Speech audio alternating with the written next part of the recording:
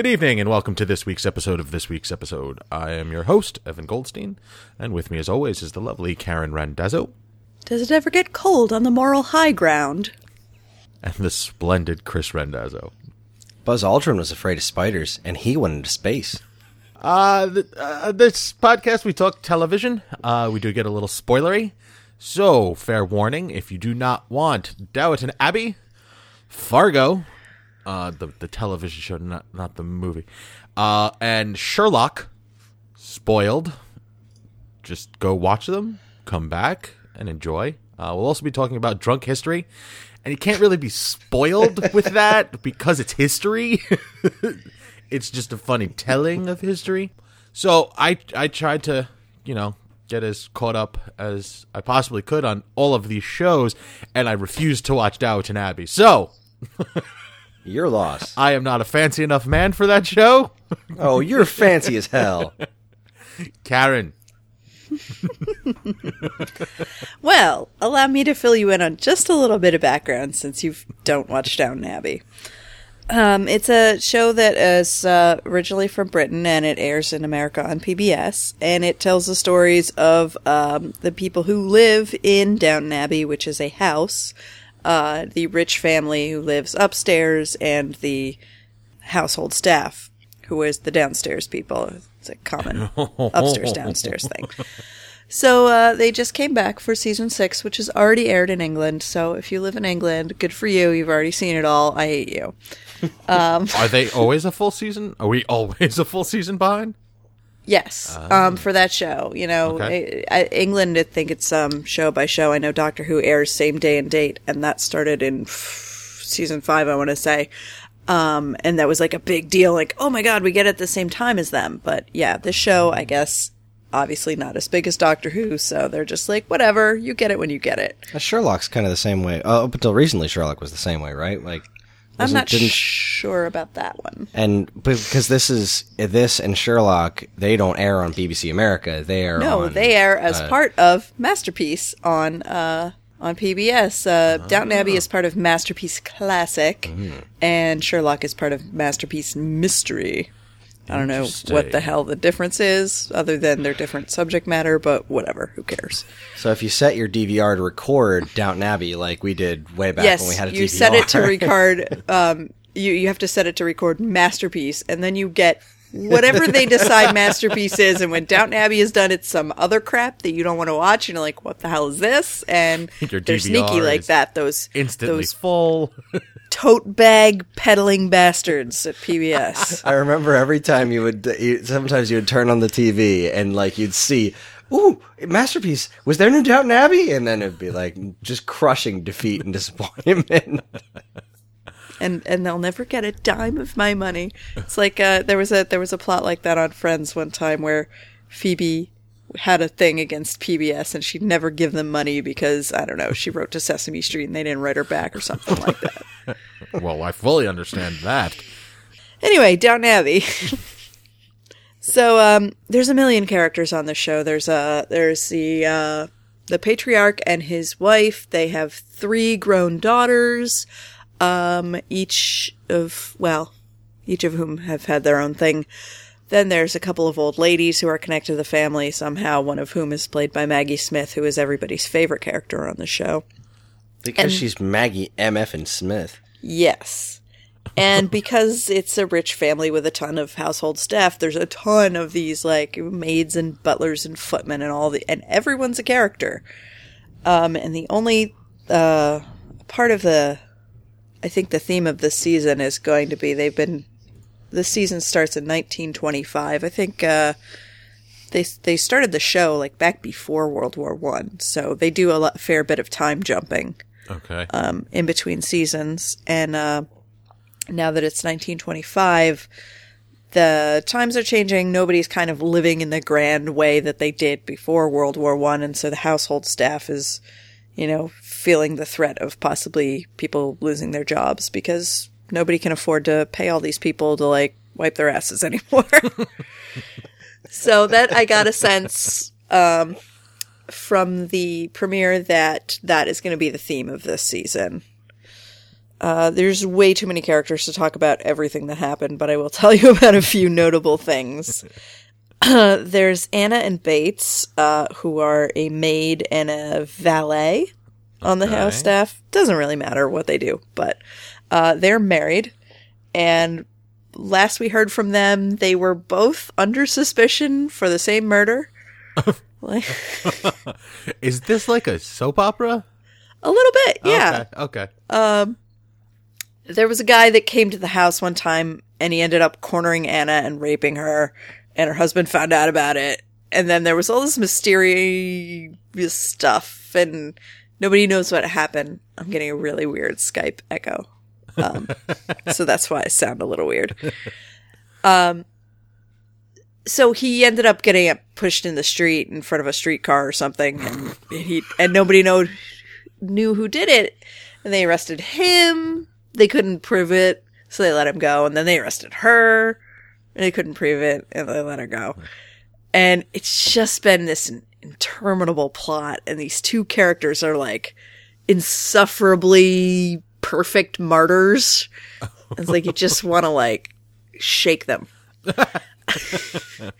So in this episode, we finally, thank the Lord, get some resolution on this thing, which is they found somebody else, they confess, then they found somebody else who was a witness that could corroborate the confession, and so they're exonerated, they're free, nobody thinks they're murderers. And in the meantime, the woman has discovered that they've been trying to have a kid, and she's lost the pregnancies a couple of times, so she's convinced she can't have a baby. So they're like, oh, guess what? You're not murderers. And she still can't be happy.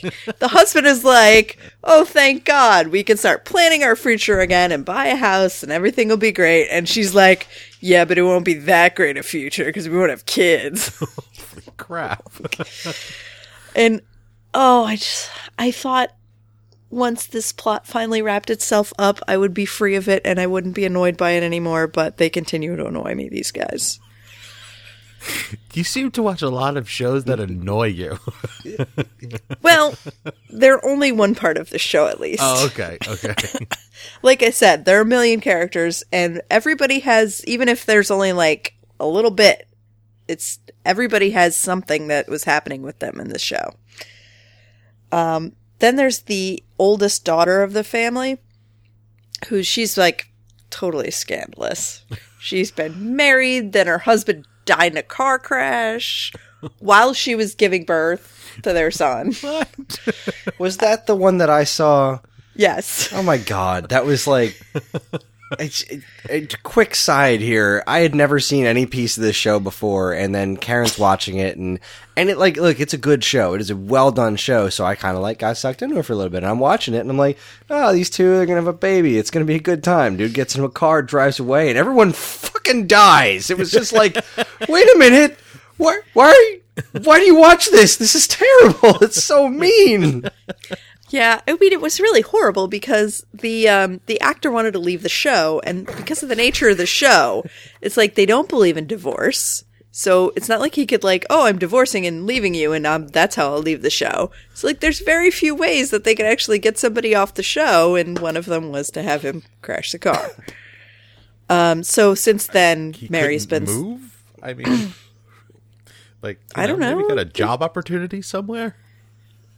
No? No, because he was like supposed to take over the whole household because she was the oldest daughter and he married her. Okay. So it was like, whatever lordship he was inheriting. That was not going to be a deal for them. Okay. So anyway, since then, the oldest daughter has been like very like self-assured, and she's, like not a,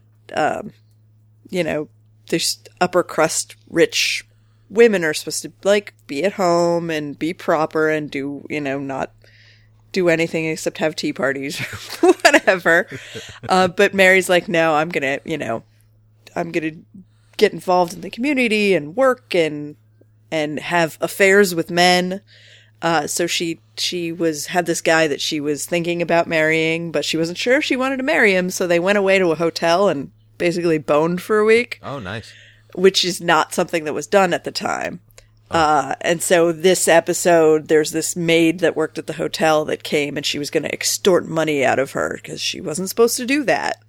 And she would tell the newspapers that this like rich daughter of a lord, was having a big affair if she didn't get a payoff.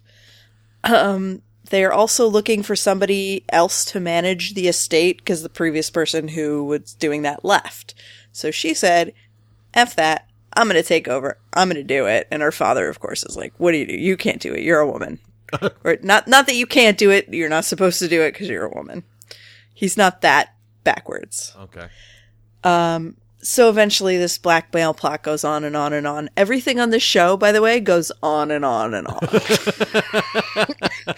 If you like things that move fast, skip Downton Abbey. This is not the show for you. No. But eventually the blackmail woman goes to Mary's father and is like, look what your daughter did. You better give me some money. I'm going to tell everybody. And he makes her go away, gives her a little money and makes her go away. And she was like, I was going to let her tell the newspapers you didn't have to do that. And that convinces her father like that she's strong enough. If she was strong enough to stand to the blackmailer, that she's strong enough to run the estate. And so he lets her be the agent and hooray. Nice. And then my favorite plot of the episode revolves around Mrs. Hughes and Mr. Carson, who are basically like the heads of the household staff. Carson is the butler. I don't know what Mrs. Hughes' title is. Housekeeper, maybe? Okay. But they're in charge of everybody. And at the end of, they're both like, especially Carson is like, everything must be the proper old-fashioned way. There must be nothing that is like not exactly the way it's supposed to be. So like they're very British and they never show any emotion and it's very, tight-lipped. And at the end of the last season, he asked Mrs. Hughes to marry him out of like nowhere. Like, they were very friendly and proper with each other, but there was not really any sign of this. And all of a sudden, he's like, oh, will you marry me? Oh. It was a very happy thing, because they're two very likable characters. And I think her response was something like, it's about time, or I was wondering when the hell you were going to ask me, you old goat, or something like that. So in this episode, they're both middle-aged. I guess late middle-aged, considering the time period. Okay. And she's nervous basically because she doesn't want him to see her naked. And she's not like, they're so proper. They can actually have this conversation about like, what is our marriage going to be like? Do you expect me to have sex with you? Like, we're old people. What's the deal? So she ends up like talking to her buddy, the cook, and sends her friend, the cook, to talk to Mr. Carson about this because she's too embarrassed. Like, can you just imagine like being the friend who has to go between two engaged people and try and negotiate this conversation somehow? Wow. And as ridiculous as it sounds, like, I really liked it because like that would really happen in that time between those two people. Like, right, it was a different time period, and it's I guess they're making light of it, but it is in that society factual. they would not have allowed themselves to talk like that, but what would they do if they wanted to like deal with that issue? So he ends up they end up having a very, very awkward conversation that was hilarious. And then he says basically, like, I love her and I think she's beautiful and I want a full marriage. But if that's not what she wants, then she can back out. And they end up, just, well, if that's what you want, then you can have me and they kiss, and it was so sweet, and it was like, see, so you say this show that I watch shows that annoy me, but really, this was mostly just good stuff. Oh, that sounds sweet. So I can testify to the fact that while this show does occasionally annoy her, it's not like, this isn't like Mindy Project where like the show just went off the rails. It's like, this is a show that she's really invested in it, and it's really, really well done. It's just sometimes things piss you off, as things do on TV shows. This is very true. This is very true. So we're going to be seeing more of like what happens now that there was a neighboring estate in this episode that ended up like the family that owned it couldn't afford to keep it up anymore, and they had to sell everything and, you know, fire the whole staff and everything. Mm-hmm. And it was sort of like a harbinger for like what could happen to this family, and that's sort of hanging in the air as like, we're not really sure what's going to happen, and there's a lot of rumors going around among the household staff, and it's very interesting. There's a lot of neat places this can go. And I know this is partially based on like truth. I mean, not necessarily the events of the show, but there really was a family who lived in this house, and Gotcha. the family structure, at least, I think, and some of the things that happened to the family are in the show.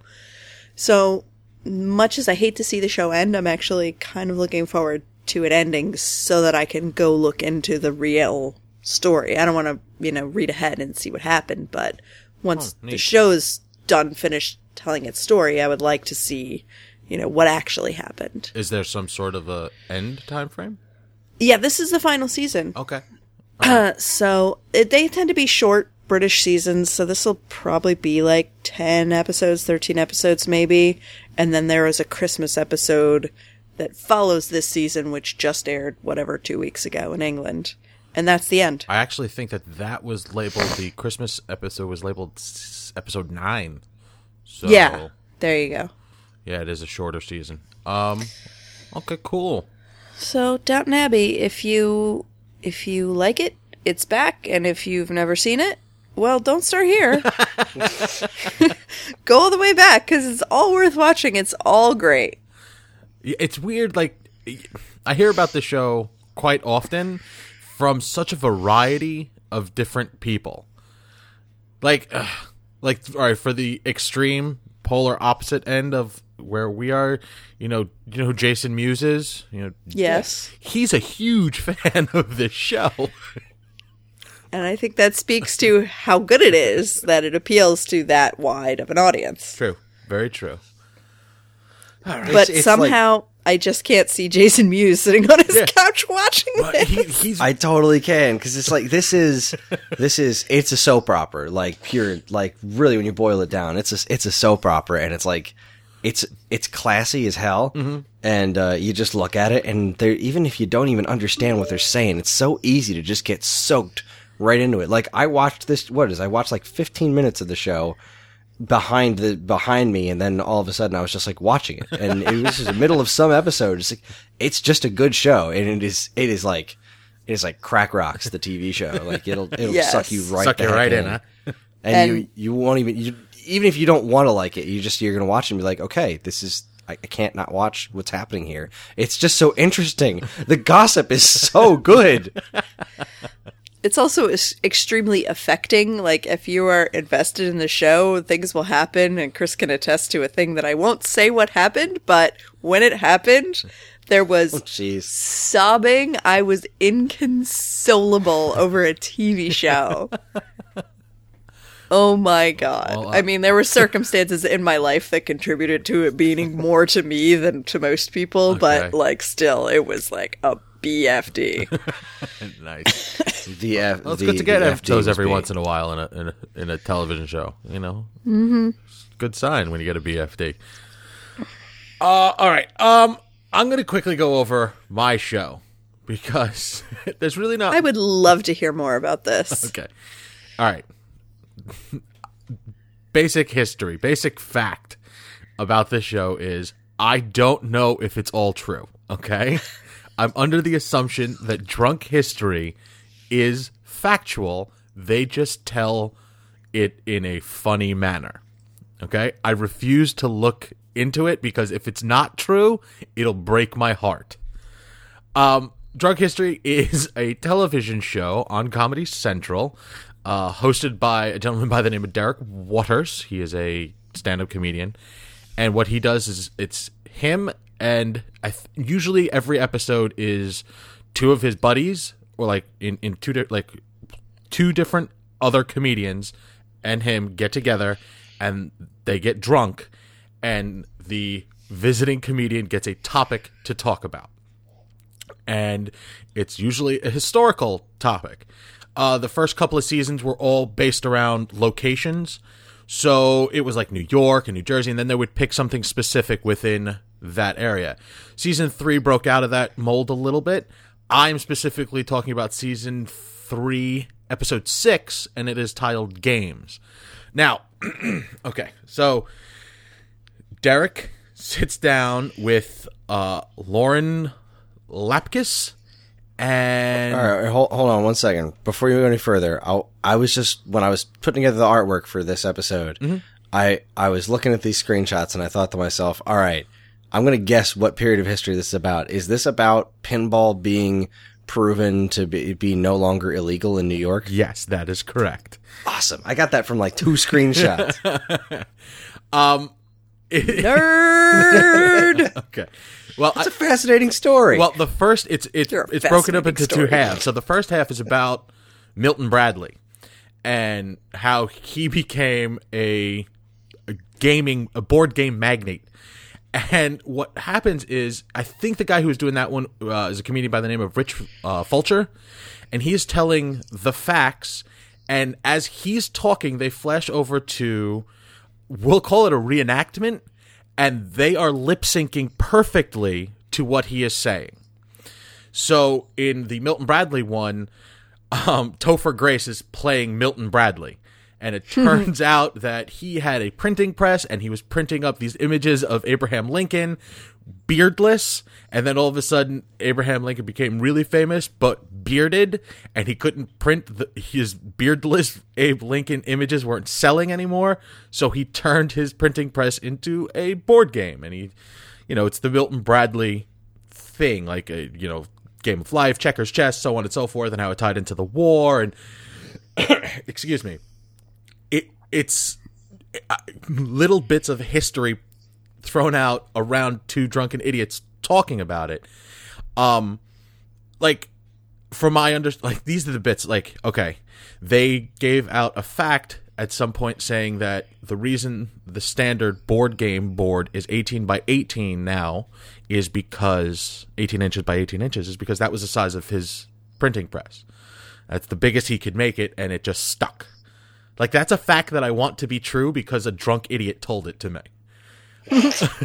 Okay? Fair enough.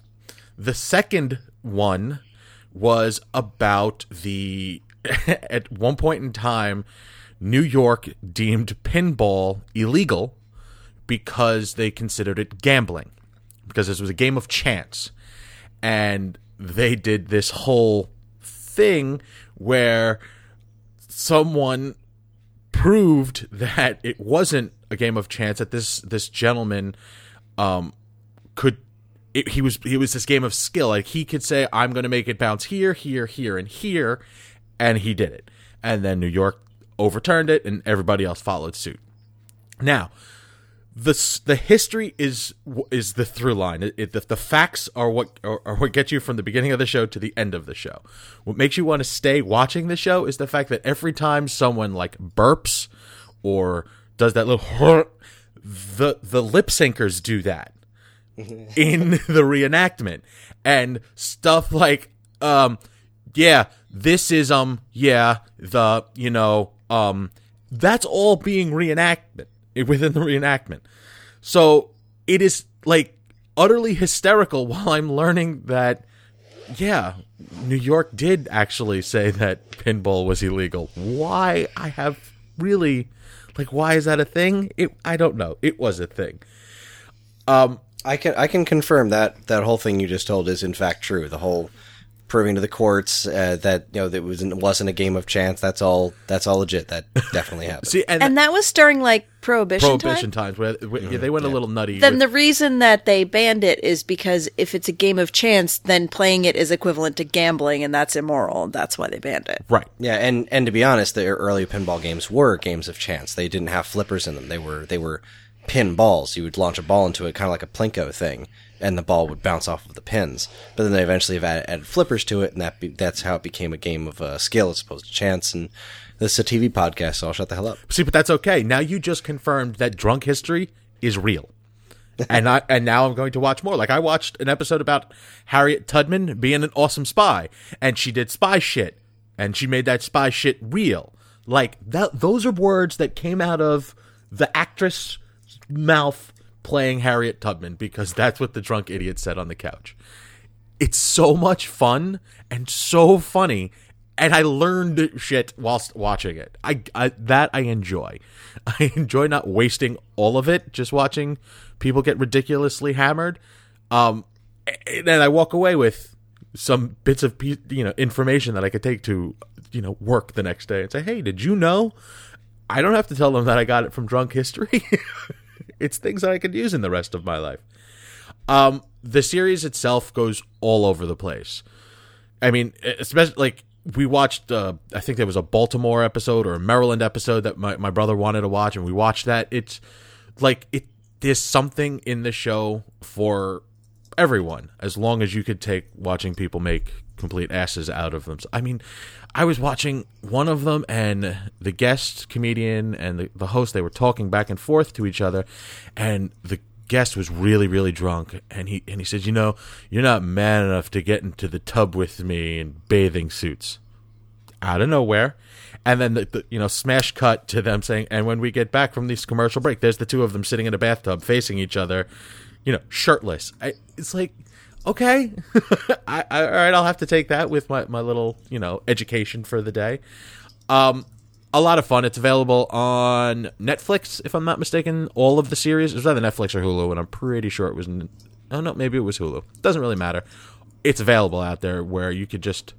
We were power watching through episode after episode after episode, and they're only a half hour long, so you get about 20 minutes of, history with about 5 minutes of, like, outright laughter. So I highly recommend it to everybody, especially if you want to learn some stuff and not be force-fed education. So, I have heard some, some background on like how this show is made, and I believe what they do is they give the person who is going to be drunk, or the people who are going to be drunk, a basic background of the history, and then they get drunk, and then they're expected to kind of retell it. Right. So the basics that they're given are in fact true. Right, but the embellishment is all that. Is all comedy. And it's real. It's like it's well done too. It's they cut back and forth between them retelling and the actual situation of them imbibing the alcohol to get to the point where they had to start telling their story. And a lot of funny people come onto the show. I mean, I've watched, I'd say about 60 to 70% of them, and there hasn't been one episode that has gone by where I haven't outright laughed hard at least once within the episode, which for a comedy show is a rarity. So there you go. That's my bit of my learnings shows for this month. I'm going to go back to sitcoms and make me dumb TV. Making me dumb TV. Making me dumb TV. All right, Chris.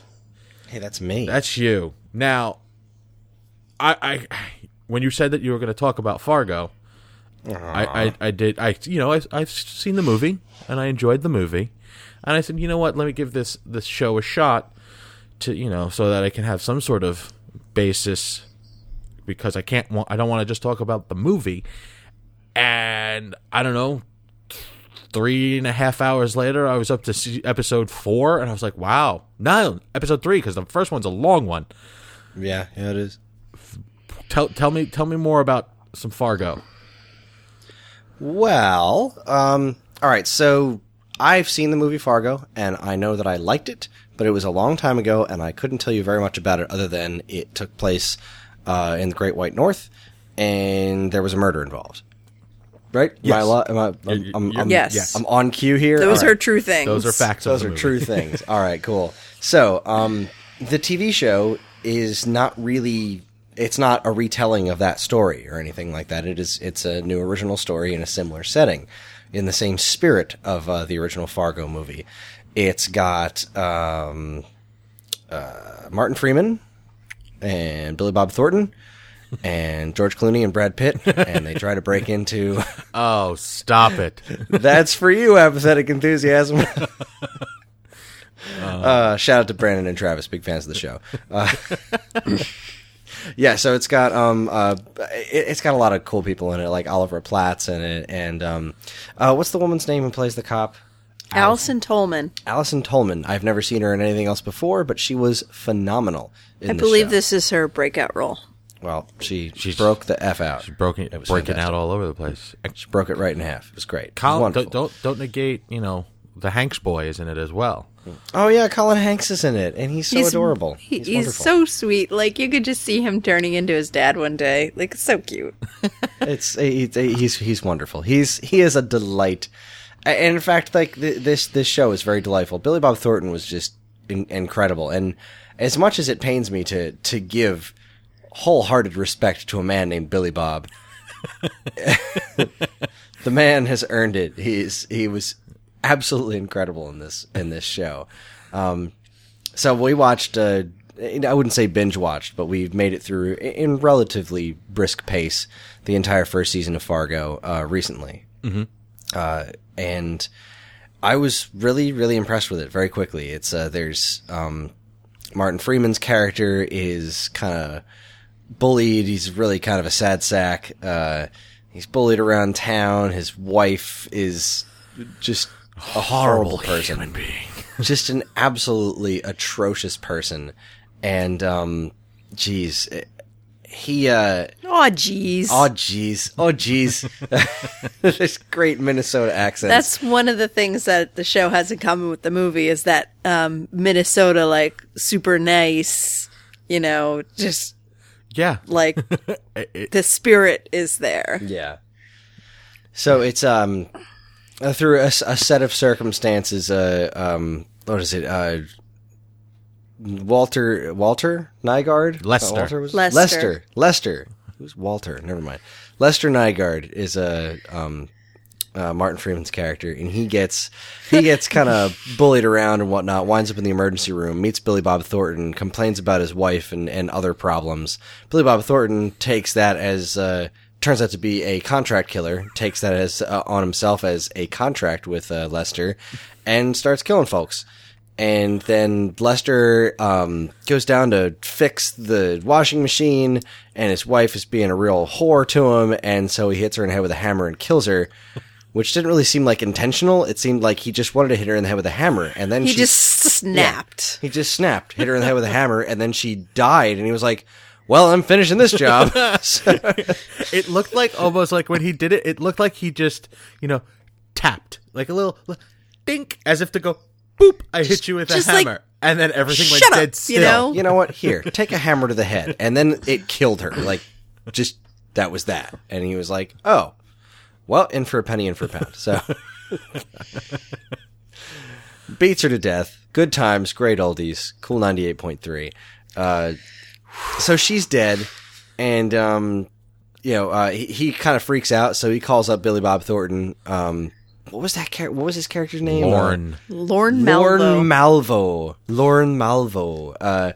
And he calls him up and says, I just killed my wife. What do I do about this? And so he helps him take care of it. And it is a very, I'm not going to go through this whole plot because it is very, very entwined. Like, there's a lot of little connective tissues all over the place, and when you think that something doesn't really matter, then it kind of does. I will say that the Oliver Platt storyline was a little odd, and the way that it ended was a little odd. It didn't feel like it had a lot to do with the Lester Nygaard story to begin with, but you go through the show, and eventually you get to this, 1 year gap where Lester kind of sort of gets away with stuff, and then it's a year later, and his life has improved exponentially since his wife died. Like, he got the girl that he wanted, he's successful at work, he's more confident, and then he happens to run into Malvo again, and things go sour, and Malvo wants to kill him, and blah, blah, blah, blah, blah, blah, blah.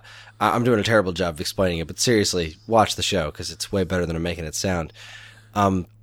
Really, I wanted to focus on the season finale, because it did such a good job of tying things up in a way that made me happy. Like, again, this is a spoiler-full podcast, so I will say that throughout the entire last episode, I knew that people were going to die, and I was expecting the people I didn't want to die to die. I was expecting there's this, the cop played by Colin Hanks and the wonderful woman who I've already forgotten her name because I'm terrible with names. Allison? The two of them, they wind up getting together like right before the 1 year gap. Like, he's clearly nuts about her, and he finally asks her out, and he gets a year later, flash forward a year later, he's a postman, and he's a widow, right? He was a widow? He's a widow, yeah. He's a widow, and he has this really cool teenage daughter, a widower, and he's got a really cool teenage daughter, and she is single and has a great father who also used to be a cop, and like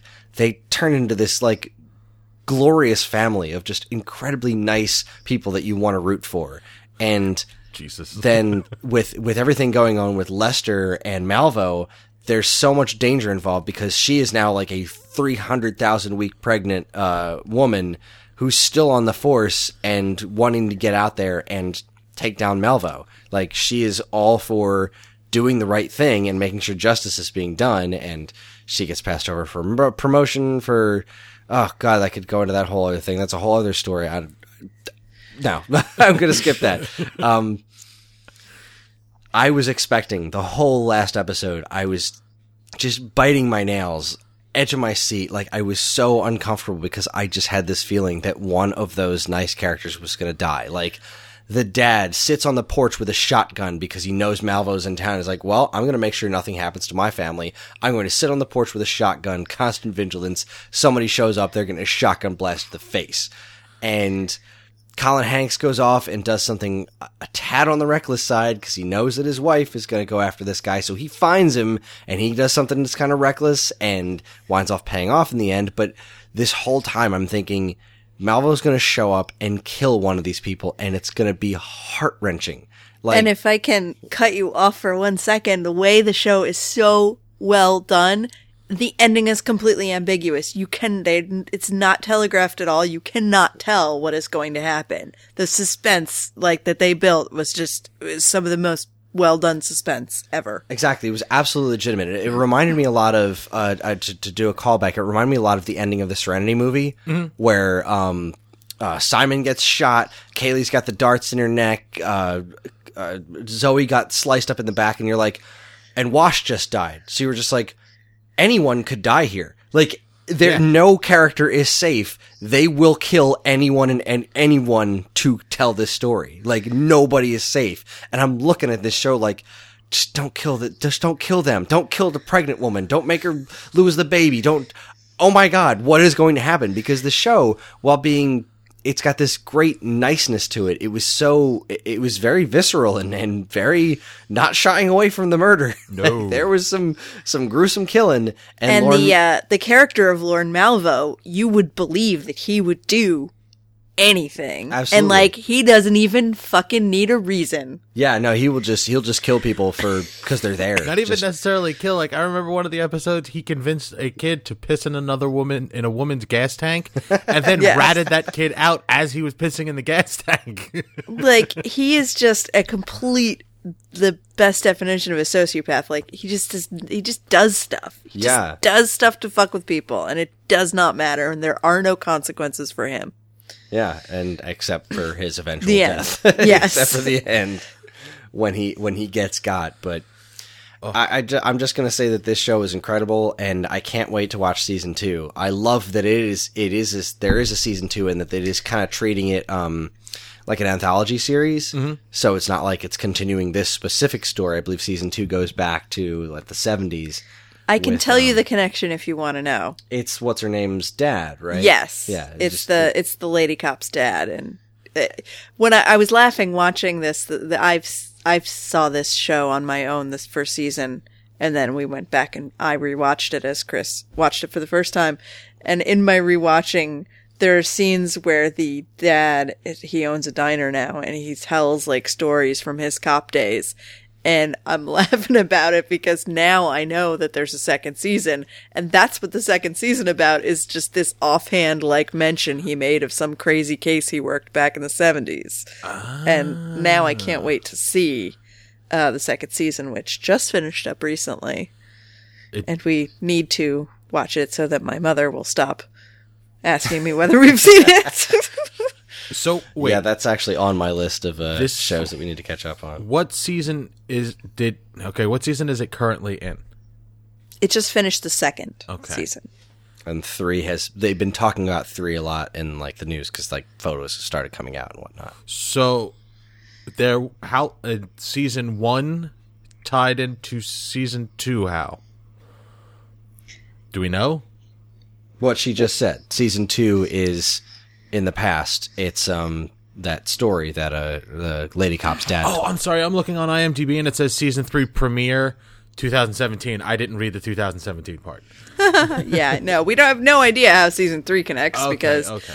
although rumors I have heard seem to indicate that it will have something to do with Molly, the lady cop, again. Okay. And like working a different case. And that's great because God, I love her and she needs all the awards and all the jobs and just let her be in everything. She's freaking awesome. She's really, really good. And what I take it with a grain of salt because the way the opening is presented, how it is a true story. Some of the names have been changed, but everything else is being told exactly the way it happened. Mm-hmm. It feels like it's just outside of reality because of how much of a sociopath Billy Bob is and how overly nice the other people are. Like, it just doesn't seem real.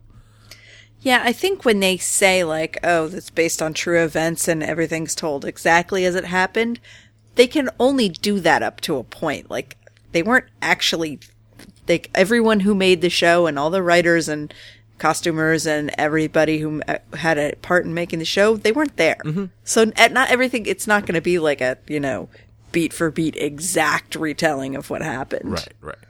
But that being said, Martin Freeman. not Morgan Freeman, Not- as I mistakenly said earlier. Although I maintain that would be awesome. Does a phenomenal job. And I say phenomenal a lot. He has a really, really good accent. Like, I'm used to his English accent because of his Sherlock stuff. And when I saw it, I'm like, ooh, that's weird. But he's good at it. I'm kind of very surprised. Yeah, there are some British actors who can do that and some who cannot. I'm looking at you, Hugh Laurie. And yeah, he nailed that. Everybody seemed well placed in the show. Like, nobody seemed like way out in left field. Like, oh, the most. Bob Odenkirk was the most. He is the new chief, the replacement chief. Like, he seemed slightly off to me, but that's because I know Bob Odenkirk from other things, other comedic roles, and I was waiting for that stuff to pop in. Yeah, that's why that's so weird, because it's like, oh, Bob Odenkirk, this part's going to be funny, and then it's not. It's not that Bob Odenkirk. But The Key and Peele characters, they were Key and Peele to me. Like, they were. I mean, I looked at them and I was like, you didn't watch all the way through, Evan, No. so I don't think you got to the Key and Peele guys. But yeah, Key and Peele show up and they're totally Key and Peele. okay. But they're that's not really bad. trying to be funny, but their part is pretty funny. Well, it's I don't know. I mean, Billy Bob did a phenomenal job. I mean, even the way they dressed Billy Bob, like, made him seem creepier.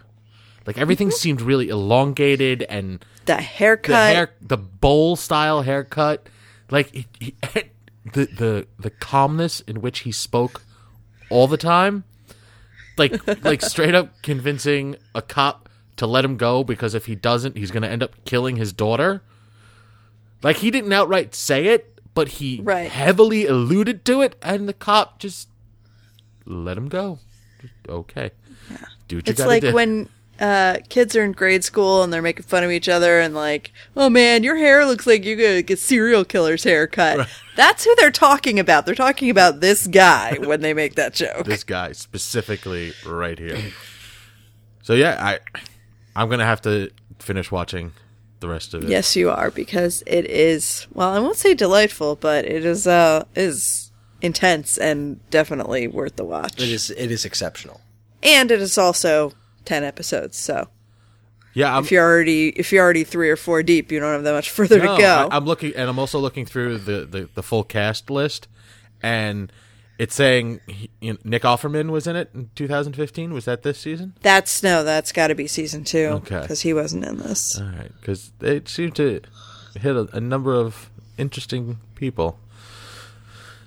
Yeah. Oh yeah, and the Oliver Platt subplot. I agree that it did feel a little weird.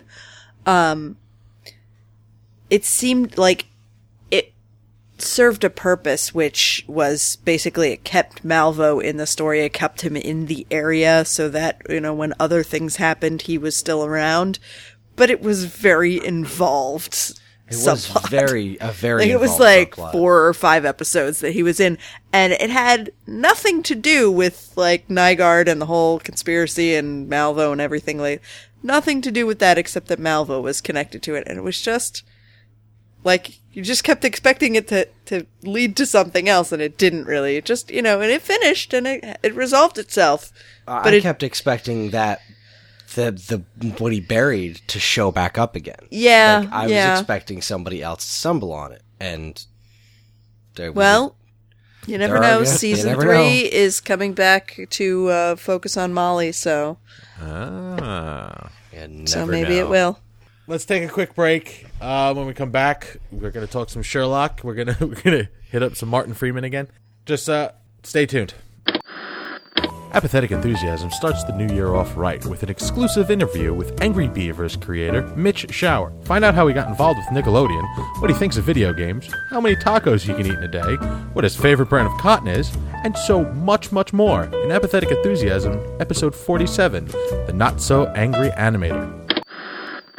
Were you missing the Paper Cuts podcast last week? Oh, of course you were. We all were. Fortunately, Geekade's got a double dose of everyone's favorite comic book podcast that prominently features names like Dan Ryan and Matt Much to help alleviate the sting of being forced to go a full week without an episode. Don't miss Paper Cuts, issue 64, Living on a Vest and a Prayer, and issue 65, Hoverpaths, The Future of No Rails. We have a new podcast. Do you like The Twilight Zone? Do you like people talking about The Twilight Zone?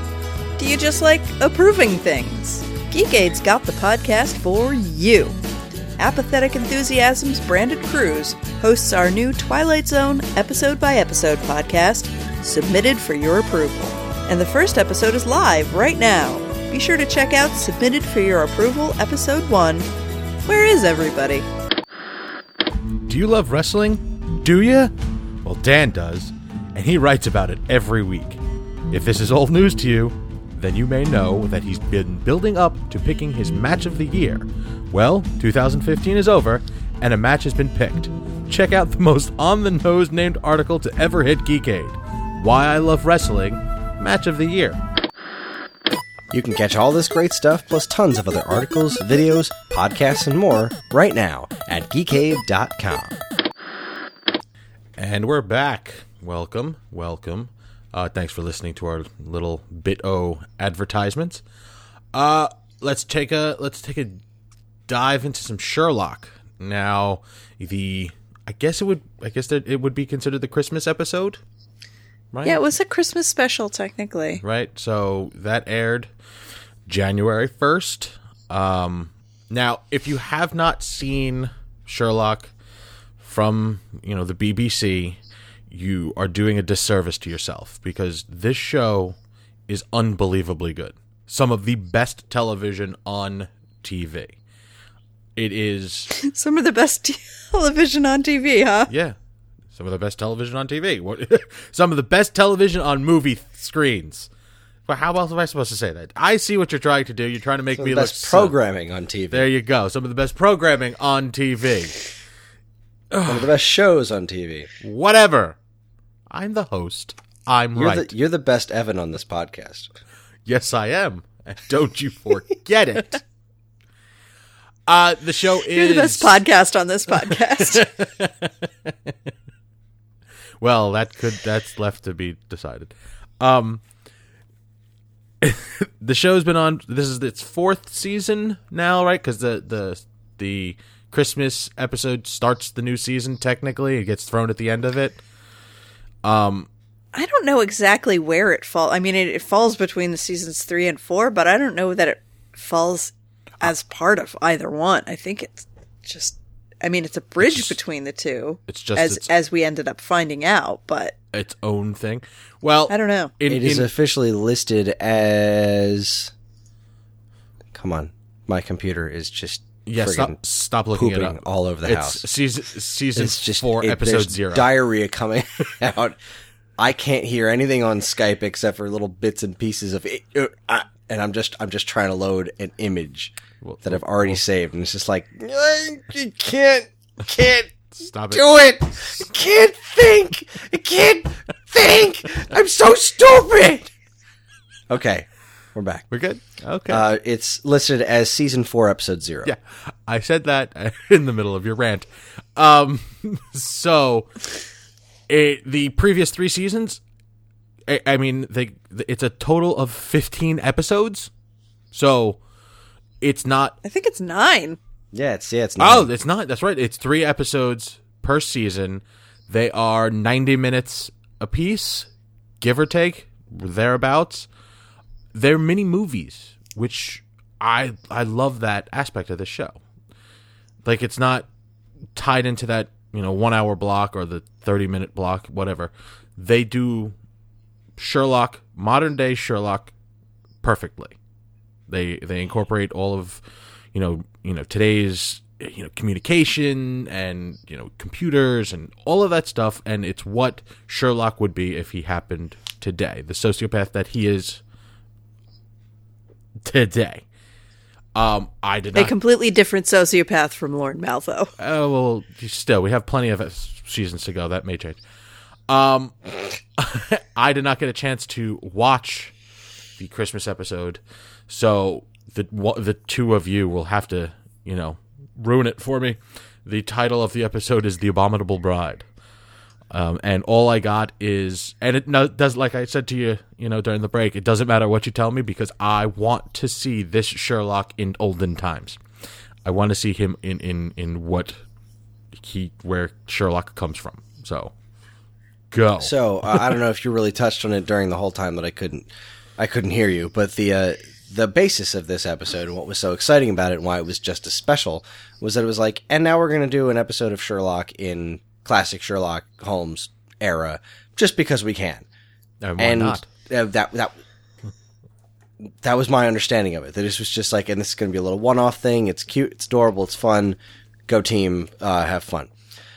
And then the episode starts, and it starts with a previously on Sherlock, and they catch you up on all whopping 9 episodes that have started in 1984 or something, because the show takes forever to air. Yeah, so it's like you get a shows. season. And then 6 or 7 years pass, and then they start talking about another season, and it's ridiculous. So, yeah, so you get caught up on all 9 episodes up until this point, and then it starts the show, and it's like, oh, that was cute. I wonder why they just did all that. Then they start throwing little hints that it's almost paralleling certain things that are in the regular series of Sherlock. Like, I don't know. He mentioned something about there was. Moriarty, there was this brilliant cliffhanger where Moriarty killed himself and then came back from the dead, and they never really explained exactly what happened. They never truly explained how Sherlock lived through the experience, and they certainly never explained how Moriarty could have lived through the experience.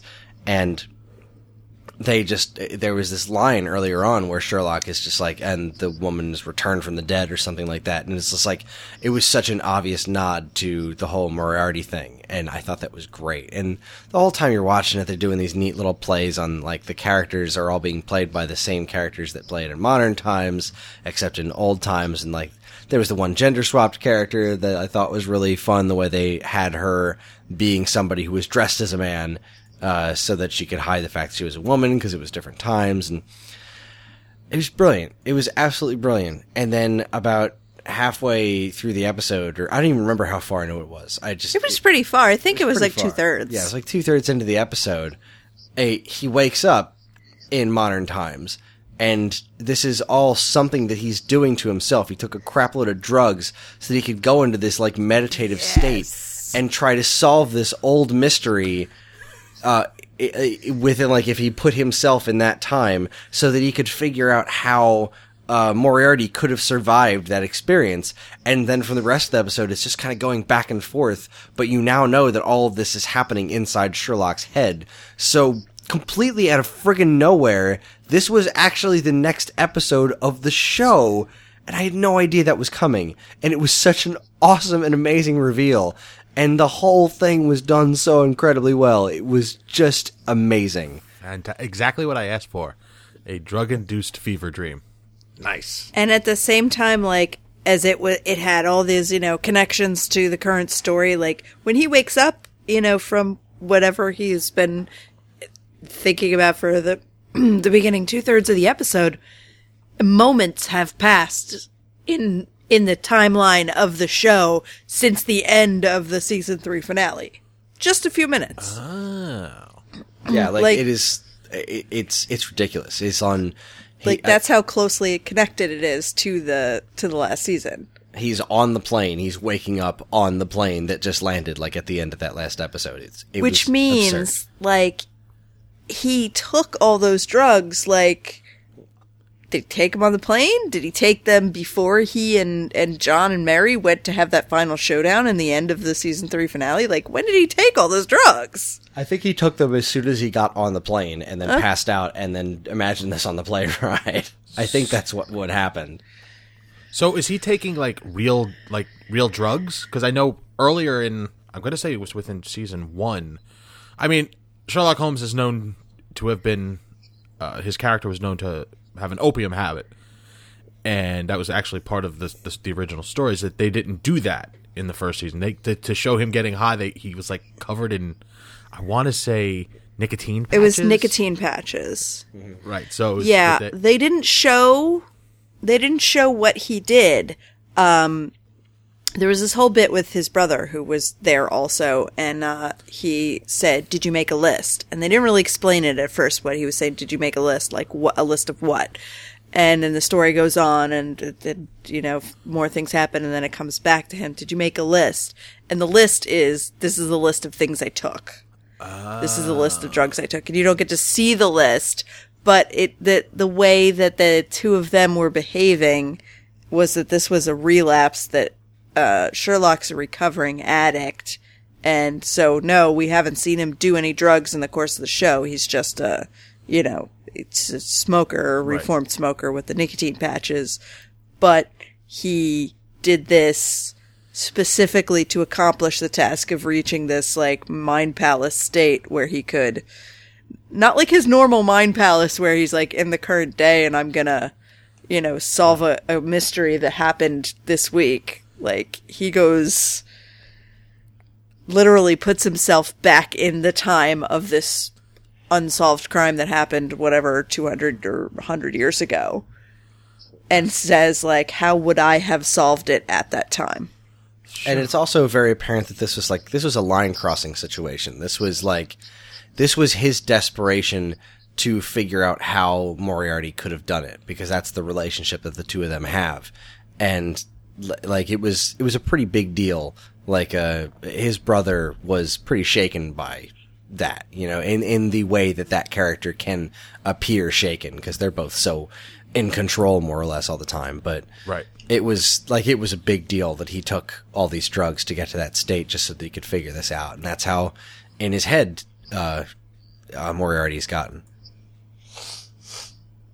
It's such a well done show, like on every aspect: storytelling, acting, visually stunning. Watching his, it used to like back in the day, he had a community of like vagabonds, like homeless, that he would get all his information from in bits and pieces. He's showing seamlessly using Twitter and all of the modern stuff with such a classic character, and it's told so well. It's really, really, really, really good television. So is it continuing the show has been very much episodical with a through story? Mm-hmm. Is it the same? Are we getting? I'm assuming the through story will be how he survived, or did we figure that out? Or well, basically, we get a little more, but only a little more of the current story. It's mostly focused on this old mystery, and the particular case is of this woman who was seen to have killed herself in the same way that Moriarty did, but then she started appearing and killing other people after she supposedly killed herself. Okay. And Sherlock wanted to solve this case, but he wanted to figure out, like, how could someone have survived what she did to herself? And that would tell him how Moriarty, or whether he did survive. It's been so long since once he figured out whether a watched. woman had. It's been so long since I've watched what's going, like what happened.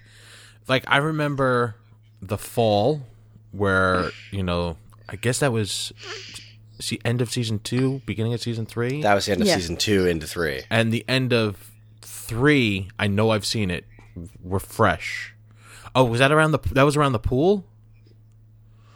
With the No, that was the end of season 1, I think. See, like, they're all that was the blending end of 1. together. How? I know it was like Moriarty's. I don't even remember the details myself, other than there was like some sort of video screen, like Moriarty came back and like took over the airwaves or something like that, and it was like how did he do it? How did he come back? And that was like kind of the big deal, and then Sherlock got called in, and so and so and so forth. Gotcha. Well, I mean, all kidding aside, this.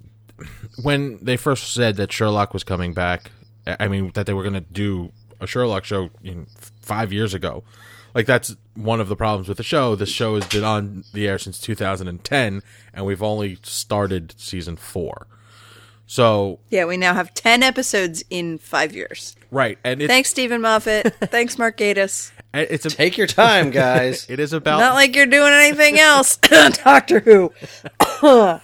It is about 15 hours worth of television because, like I said, they're 90-minute episodes. So you get a lot per episode, which I don't think they could have done it any other way, the way that the show lays itself out.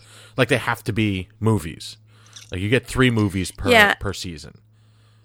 And I think that it being at the BBC is ideal for this project because you couldn't really, I think, get away with a 90-minute episode in American television. I don't think the American... I mean, obviously there's a segment of the American public that is like, yes, please, we want Sherlock. But I think the bulk of the American public is not willing to sit there for 90 minutes. Yeah, unless it's like a reality show or a contest. Like yeah, the Biggest no, Loser if somebody's getting eliminated or, bitch slapped, then bring it on. But and we're getting... something intelligent, no. No. Actually, this episode, it says, was almost 2 hours long, which is even better. It's like, I can't say enough positive things about this show. I've seen all of the episodes. I haven't had any complaints outside of the wait time about the show. Like, every bit character that's in it, the acting is done stupendously. I mean, it's all that... It seems like there's like this, for lack of a better term, like this British air about it, and it makes everything seem more important. Or you just you lock yourself in. You gotta pay attention to this entire show. There is no wasted minutes at all. Oh no, nothing is wasted. Not a single word, and there are a lot of words. Yes. Yes, there are. So I really check out this show. I mean, if you haven't and you're watching TV, you're doing yourself a disservice. Yeah, I mean, it's dense. It is very dense, and you got to pay attention to it. But once it gets its hooks into you, it's undeniably incredible. You will pay off a millionfold. And to what you said about it being dense, this particular episode, which you have not seen, Evan, we just talked about it for whatever it is, 20 minutes. And there's still so much more in it that you don't know and that you won't know until like you watch it and you find out what happens. Yeah, we barely even scratched the surface. Episode. Okay, I'm looking at the IMDb listing for it, and I don't know how correct this website is all the time. Are we not getting episode or season 4 this year? Nope. Unfucking believable. Exactly. And I mean, it's not, I blame Stephen Moffat. It's not Moffat's fault. It's Benedict Cumberbatch's fault because he's off doing fucking Doctor Strange. and Martin Freeman, who is also now in the Marvel Universe. He's got a mystery role in, what is it, Civil War, I think? Sure, why not? Ooh, I didn't know that, but that's Martin exciting. Freeman's got a role in Civil War and nobody knows what it is yet. So you've got, Mark Gatiss and Stephen Moffat, who are very busy with Doctor Who and other sorts of things. And then, like, Benedict Cumberbatch, this was like his breakout thing, and then he just became this huge star. He became in everything. He was in friggin' Lord of the Rings and Star Trek. Not Lord of the Rings, Hobbit. excuse me, The Hobbit. I'm sorry, nerds, don't email me. Yeah, he as soon as, and it happened like almost immediately for him. Like as soon as season 1, episode 1 aired, he became famous. Yeah, because anybody that saw him that was in any sort of position of power was like, holy crap, look at that guy. Listen to his name, Benedict Cumberbatch. We can market the crap out of this guy. And there's a podcast that I love called Extra Hot Great that had I think an entire mini episode devoted to like making up other names for him, and the one they settled on was Cinnamon Toast and Crunch. Nice. I mean, we have to, be forgiving because yes, they are doing a lot. We are getting in 2017 3 more movies, which it takes more to do this show than it does to do any half-hour sitcom or even hour-long drama, because when you think about it, an American hour-long drama is 45 minutes. An half-hour sitcom is 24. This is a solid hour and a half to 2 hours. I don't know, man. Game of Thrones does longer seasons of similar quality every single year. I will tell you what the difference is. Cash monies. Yeah. American television is in the business of making money, and British television is government subsidized, meaning they could take as long as they want, make their seasons as long or short as they want, longest short episode as they want, and just fuck off for 2 years and not tell you whether or not they're coming back, and then all of a sudden come back out of nowhere. And that's the price you pay for British television, but it's a worthy price because British television is regularly awesome. I would also argue with the fact that, yes, Game of Thrones is a very good television show. But within that hour of television, we do not get an hour of phenomenal television. That's true. Okay. It is not as densely populated with extreme amazingness as Sherlock is, but it is if it's an hour of Peter Dinklage. That's true. The Dink does do some good acting. It's like, sit down, just watch it, because you get so much entertainment out of it. Well more than the hour and a half to 2 hours that you spend there. The talk and the bullshit that happens around this show on the internet and with your... I mean, I spoke more about the first season of Sherlock than I have about just about any other show outside of Firefly. Heck, it's pretty astronomically. I think when I don't remember when I said this, but I mean, I think it was before the second Sherlock Holmes Robert Downey Jr. movie came out, but any episode of this show is better than both those movies combined. Now, granted, the second one of those Sherlock Holmes movies was kind of a pile of shit, but the first one was pretty good, and it's absolute truth. Any single episode of this is better than both those movies combined. I'd agree to that.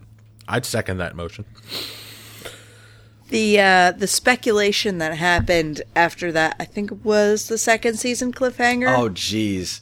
That was so fun. That was fun, because nobody could figure out That was the one where the mystery. they kept replaying with different possibilities. Yeah. Yes, when they came back in the season 3 premiere, they did And that. they never actually told But you how he pulled it off. Jerks. But yeah, but spending whatever the 2 years in between of just like talking to people, and I think it's this, and I think that was super fun. So you do get something while you're Yes. stewing in your own juices. So we have a season 2 cliffhanger, and then all of the rampant talk and chatter about what we thought it could have been. And then the season 3 opening is pretty much them going, "Hey, we were listening to you, and we actually put it on screen. Look, Yeah. it could Here's be a bunch this of way. your theories. It could be that way. I mean, And instead of telling you what happened, we're just going to give you those. We're just going to I'm just going to tell you what didn't happen. exactly. Did one of these happen? You don't know. there was a bungee involved. I think there was a makeout session. I'm not 100. Oh, the makeout Oh, session was that hilarious. kiss. That was hysterical. Oh, you're talking about that. I'm talking about the other one with Molly. Oh, yeah, true. A lot of Molly's on our episode this week. Yeah. Indeed. Well, all right. Recap. Fargo. Hell yeah. Hell yeah. Downton Abbey. Yes, if you like a slow burn. Drunk History. I say absolutely. Check it out. Good times. Good times. And Sherlock. An emphatic hell yes. Emphatic hell yes. I mean, such a good. Oh, so good. So good. All right. With that, we're going to ask Chris very nicely to give you every bit of information he possibly can for you to get a hold of us. Ready? Go. Well, you can get in touch with us at mail@geekade.com, as well as all flavors of social media that we inhabit. You can like us on Facebook. You can find us on Instagram at Geekade. Subscribe to our YouTube and Twitch channels for all our latest video content, and follow us on Twitter at _Geekade. You can also find us individually on Twitter. I'm at Geekade Chris. Karen is at shoot_the_moon. Evan is at Geekade_Evan. And this show now has its very own Twitter account, which is TWEPCAST. That's Twepcast. I like it. It's fantastic. So if you want to start interacting with us on a show level, we're going to try to make that interesting. We're going to try to bring the conversation to you. If you're interested in more information about anything we discussed tonight, be sure to check our show notes. And while you're at it, you can also subscribe to this and any of our other wonderful podcasts on iTunes, where if you're super nice, you can leave us a review, because any and all feedback is welcome and appreciated. Again, always remember to keep your eyes on Geekade.com, where we post something new every single day. Back to you, Evan. Okay. So, another rip-rousing episode of this week's episode has come to a conclusion. So, from all of us here at this week's episode, I'm Evan. I'm Karen. And I'm Chris. Good night. It's funny now that when I watch shows, I try to find the quotes that you're going to say. And I'm looking at Dean like, you going to take care of this?